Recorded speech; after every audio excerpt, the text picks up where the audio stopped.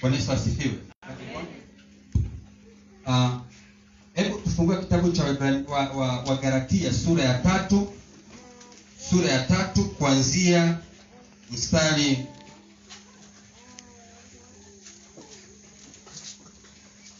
tutaanza mstari wa 10, tutasoma hadi mstari wa 13. Kristo alitukomboa.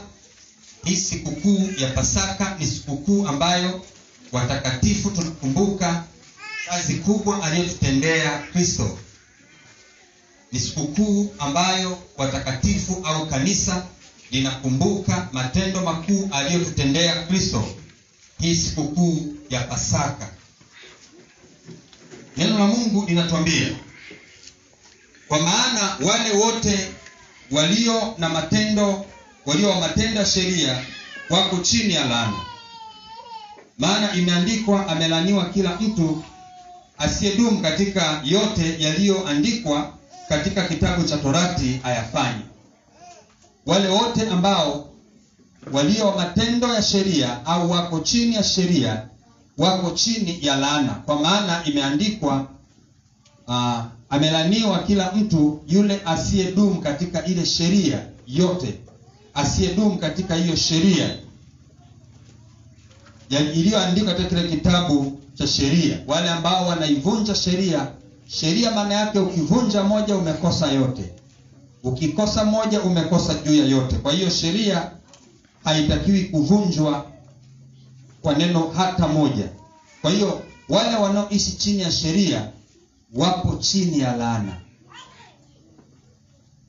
Na anasema ni dhahiri kwamba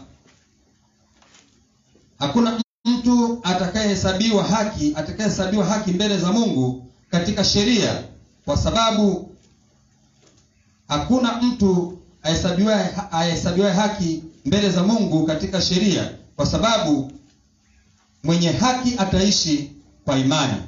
Hakuna mtu ambaye anaweza kusema kwamba atahesabiwa haki mbele za Mungu katika sheria. Sheria,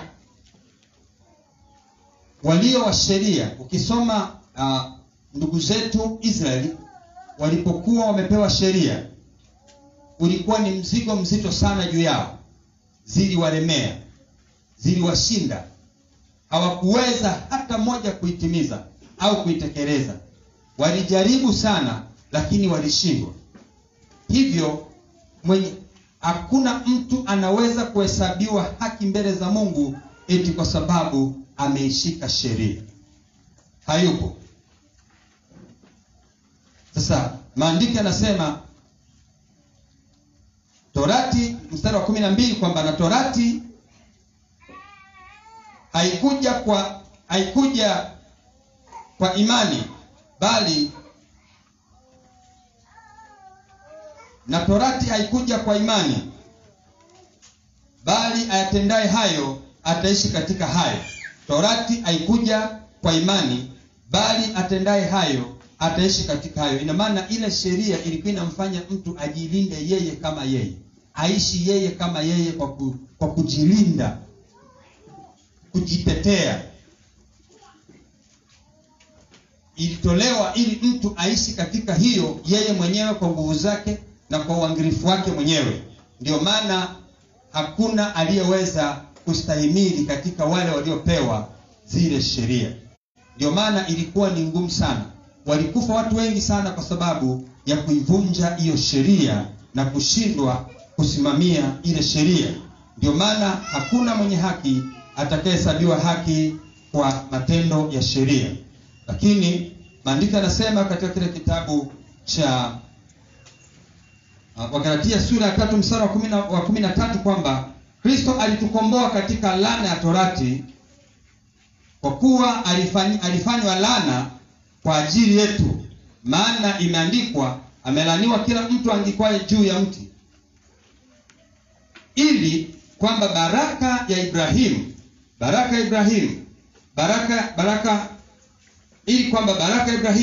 iwafikie mataifa katika Yesu Kristo, tupate kupokea ahadi ya Roho kwa njia ya imani. hapo ndipo penye kitovu cha maisha ya mwamini, mahali ambapo kanisa linakamilishwa, ya kwamba Kristo alitukomboa sisi, kitendo ambacho dunia nzima leo wanasherekea, watu wanashangilia, watu wanafurahi. Kile ambacho kilifanyika miaka 2000 na kitu iliyopita. Maandiko yanasema kwamba Yesu alitukomboa sisi katika laana ya Torati. Alitukomboa sisi katika vifungo tuliokuwa hatustahili, kama nilivyosema. Kristo alitukomboa. Maana maandiko yamesema, amelaaniwa kila mtu angikwaye juu ya mti.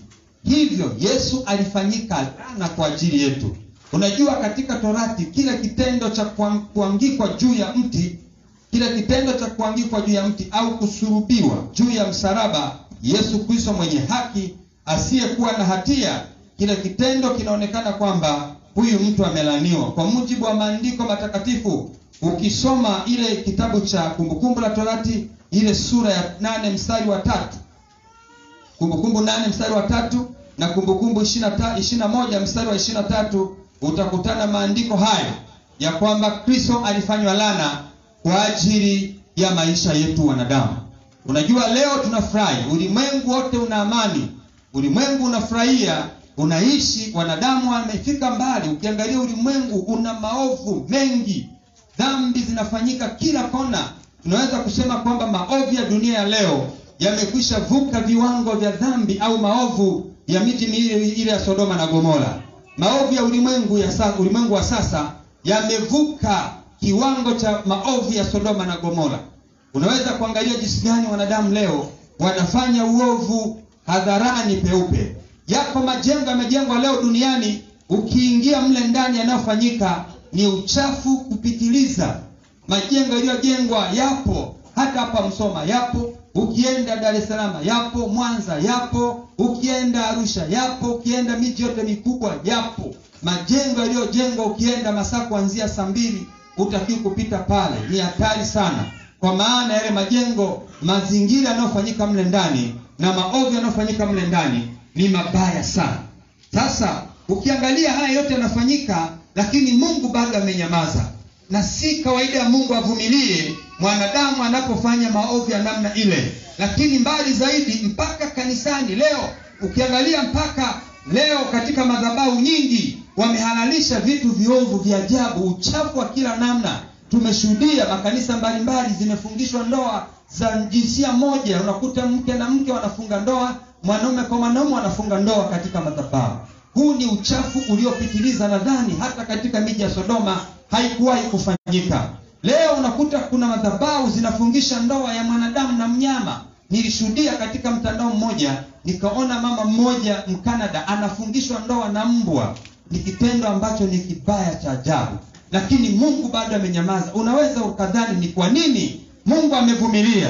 Kwa nini Mungu aliangamiza Sodoma na Gomora kwa maovu kama haya? Kwa nini dunia ya kwanza ilijazwa na dhuluma tu na uovu uliokuwepo, Mungu akagarikisha ile dunia kwa maji? Kwa nini bado anavumilia? Maandiko yanasema ni kwa sababu ya damu ya huyu mtakatifu Yesu iliyomwagika pale msalabani, ndiyo inafanya Mungu anavumilia dunia hii. Lakini kama sio damu ya mwana wa Mungu, damu ya mwana kondoo, kama sio msalaba, Yesu kufa msalabani, Mungu Baba angeshafutilia mbali dunia.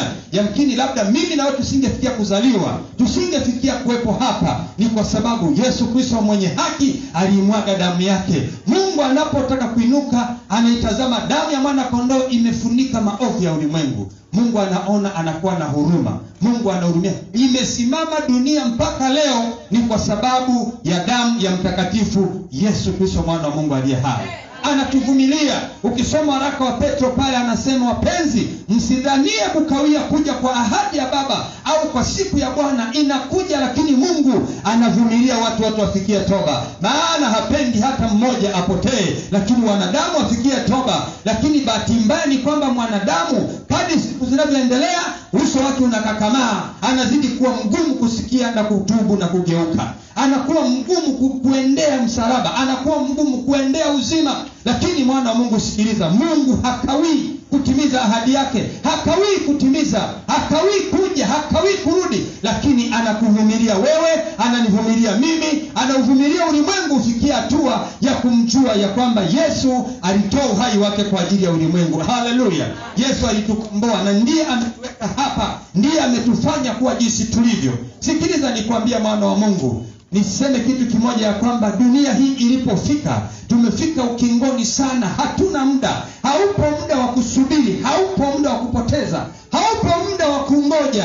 Ni wakati wa wewe kufanya matengenezo ya maisha yako mwenyewe. Usiendelee kushikilia vitu ambavyo vitakuangamiza, usiendelee kutembea katika vitu ambavyo vitakupoteza, usiendelee kufungamana na vitu ambavyo vitakutoa katika uwepo na misingi ya kimungu. Angalia mapenzi ya Mungu na uyafanye na uyafuate na uyaishi haya mapenzi ya Mungu. Oh, haleluya!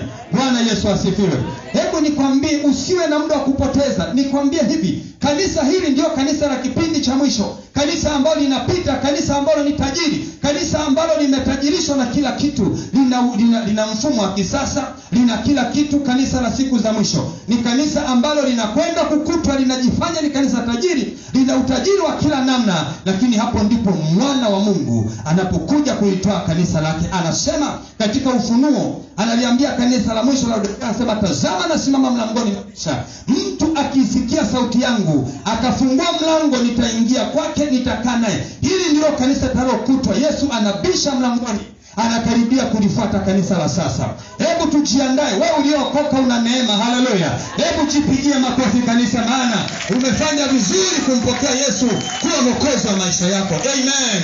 Sema amen kanisa. Tuseme amen kanisa. Hakuna muda wa kupoteza. Hakuna muda wa kupoteza. Huu muda utumie vizuri. Achana na ulivyo navyo.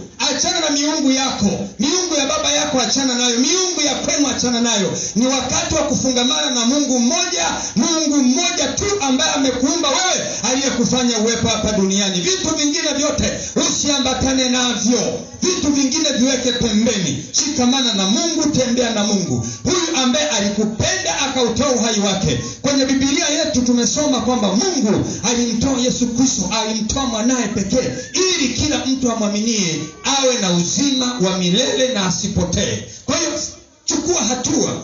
Chukua hatua. Hatua zingine ni ngumu. Chukua hatua, mgeukie Kristo. Muandame Kristo.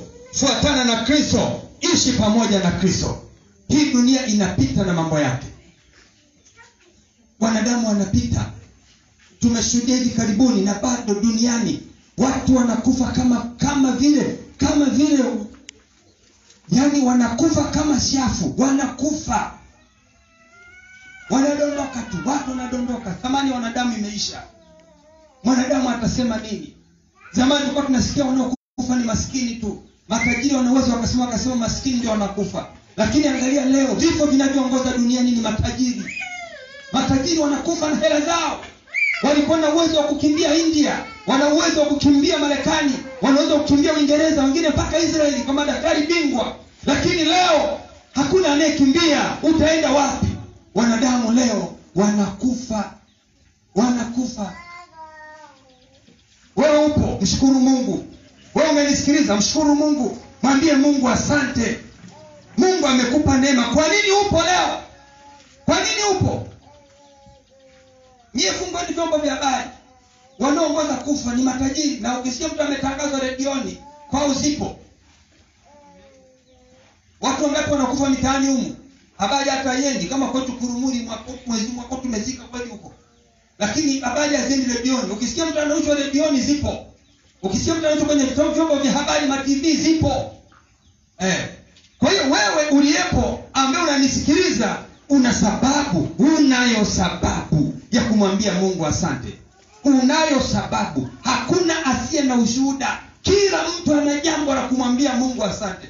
Corona imepiga dunia nzima, hii COVID-19 imepiga dunia nzima, lakini wewe upo. Angalia watu mpaka leo wanavaa barakoa, wanavaa zile maski. Wengine wana sanitizer wanatembea nazo. Wengine wana barakoa wanatembea nayo. Nchi jirani tu ziko wenzetu hapo wa Kenya wanazo. Ukizunguka Uganda wana barakoa. Ukienda watu wanazo. Ni wewe tu hauna. Angalia hapa kanisani hatuna hata mmoja mwenye barakoa. Wewe umemfanyia Mungu nini? Umemtendea Mungu nini Mtanzania? Kwa nini usimwambie Mungu asante? Haleluya. Bwana Yesu asifiwe. Bwana Yesu asifiwe. Bwana Yesu asifiwe. Yaani unashangaa mpaka hata kusema amina tu ni shida. Hata amina tu ni shida. Bwana Yesu asifiwe. Afadhali. Kwa hiyo kanisa linatakiwa lijue kuna vitu Mungu amefanya vya thamani. Vitu vya thamani. Pasaka hii ikufungue ujue kuna mtu mmoja yeye alifanywa laana kwa ajili ya maisha yako. Hauko hapa kwa sababu ya mchungaji wako. Hauko hapa kwa sababu ya mama mchungaji. Hauko hapa kwa sababu ya askofu. Hauko hapa kwa sababu ya wazee wa kanisa. Hauko hapa kwa sababu ya kujionyesha. Uko hapa kwa sababu mwenye haki mmoja alifanyika laana na akakubali kufa kwa ajili yako. Dhambi yako haisimami mbele za Mungu, bali kinachosimama mbele za Mungu kwa ajili yako ni damu ya mtakatifu Yesu. Oh, haleluya. Sema amen. Damu ya mtakatifu Yesu. Sio kwa nguvu zako. Eti mtu anasema ni kwa sababu ya haki yangu. Nataka nikwambie sio kwa sababu ya haki yako, ni kwa sababu ya damu ya mwana kondoo. Damu ya Yesu ndiyo iliyosimama hata leo sisi tumepatikana. Kama sio Yesu kutoka, hakuna mwanadamu ambaye angeweza kustahimili. Huwa nasoma kitabu cha Ufunuo wa Yohana. Kulikuwa kuna kitabu mbinguni kameandikwa. Kale kitabu kalikuwa juu ni keusi, kamefungwa na mihuri 7. Wanatafuta mtu wa kukafungua mbinguni, hakuna. Duniani hakuna. Chini kuzimu hakuna. Nani atakufungua? Kila mbingu zinapotangaza nani anastahili kufungua kitabu, watu wote wanainama. Kila anayetaka kufungua, watu wote wanainama. Maanake anayetakiwa kukifungua kile kitabu lazima akubali kushuka duniani, aishi kama malaika, asitende dhambi, awe mwenye haki. Alafu yeye ndiye akue, asike hatua akubali kuchinjwa, akate kichwa, damu yake ile sasa ichukuliwe. Hiyo damu ndio inakwenda kutakasa kile kitabu na kukifungua ile mihuri yake 7. Nani huyo? Mbingu zikanyamaza, malaika wote kila mmoja kimya, wazee 24 kimya, wenye uhai 4 kimya. Mungu Baba anawacheki tu. Sema hapa tumtume nani? Mbingu kimya. Wakaangalia duniani huku kimya. Mungu akajibu majaribio kidogo, akamwandaa Isaka, akamwambia Ibrahimu, mzee, chukua mwanao Isaka kanitolee sadaka ya kuteketezwa. Ibrahimu akamchukua mwanae, sawa, anakwenda kutolea. Anampeleka kwenda kumtoa. Ilikuwa ni majaribio. Kama kweli Isaka alikuwa ni mwenye haki na Ibrahimu alikuwa ni mwenye haki, ameshuhudiwa mema. Kwa hiyo wakaona kwamba Ibrahimu inawezekana Isaka akabeba huu mzigo, wakampeleka pale, wende wamtoe. Kufika pale, Ibrahimu bado alikuwa na madhaifu. Isaka ni damu ya Ibrahimu, mwenye madhaifu. Damu yake haina sifa za kutosha kukomboa maisha ya mwanadamu. Haleluya. Kwa hiyo Mungu akamwambia Ibrahimu, sasa usimnyoshee mwanao mkono. Angalia, kugeuka nyuma anakuta kule sauti inatoka, anakuta kuna dume na kondoo. Wakachukua ile kondoo wakalileta. Nimeeleza asubuhi habari ya kondoo na sadaka zake. Kwa hiyo wakachukua ile kondoo ikachinjwa badala ya Isaka. Bado anatafutwa mtu anayestahili kuibeba dhambi ya ulimwengu. Dhambi ya ulimwengu. Maandiko yanasema mbingu zikawa kimya. Lakini Mungu mwenyewe akasema nitashuka. Mwenyewe nitashuka. Akaja kwa nafasi ya wana. Akasema mwanangu. Lakini ukisoma mwanangu, neno hili mwanangu katika Agano la Kale halipo. Hii mwanangu inakujaje? Ni kwa sababu amezaliwa katika mwili. Mtu anapozaliwa katika mwili shati awe na baba. Sasa Yesu hakuwa na baba wa kimwili. Nani baba? Ikaonekana huyu ni mwana wa Mungu. Haleluya. Tungesema ni mwana wa Yusufu, alipoteza sifa. Tungesema ni mwana wa Yusufu, angepoteza sifa. Hakuwa mwana wa Yusufu kwa sababu yeye hakuwa na baba, bali alikuwa na mama, hakuwa na baba. Kwa hiyo hakuwa na sifa za kibinadamu, ila ana sifa, nusu sifa, kwa sababu amezaliwa kama wanadamu, amekaa tumboni miezi 9, lakini hana sifa ya damu ya kibinadamu. Wale mliosoma biology mnajua mfumo wa damu inayofanya kazi ndani ya mwanadamu hutoka ndani ya baba. Kwa hiyo hiyo ina maana kwamba huyu hakuwa na mfumo wa kibinadamu, hakuwa na damu ya mwanadamu. Huyu ni Mungu mwenyewe aliamua kuzamia kwa njia hiyo, aje afe yeye ili atukomboe sisi. Oh, haleluya! Sema amen. Sema amen. Kanisa sema amen. Damu ya Yesu Kristo ni damu ya Mungu Baba mwenyewe, Mungu mwenyewe. Ukisoma Wafilipi 2, Paulo anafafanua zaidi, anasema Wafilipi 2 kuanzia 5 mpaka 11 pale. Anasema yeye mwanzo alikuwa yuna namna ya Mungu, lakini hakuona kule kuwa sawa na Mungu ni cha kushikamana nacho. Akauacha Mungu, akavaa binadamu, akaja kwetu. Akakubali, akawa mnyenyekevu hata mauti, akakubali akafa kwa ajili yetu. Kwa hiyo tumekombolewa na mbingu zenyewe. Mungu aliamua kutufuatilia wanadamu. Sisi tu wa thamani sana. Tuna thamani kubwa.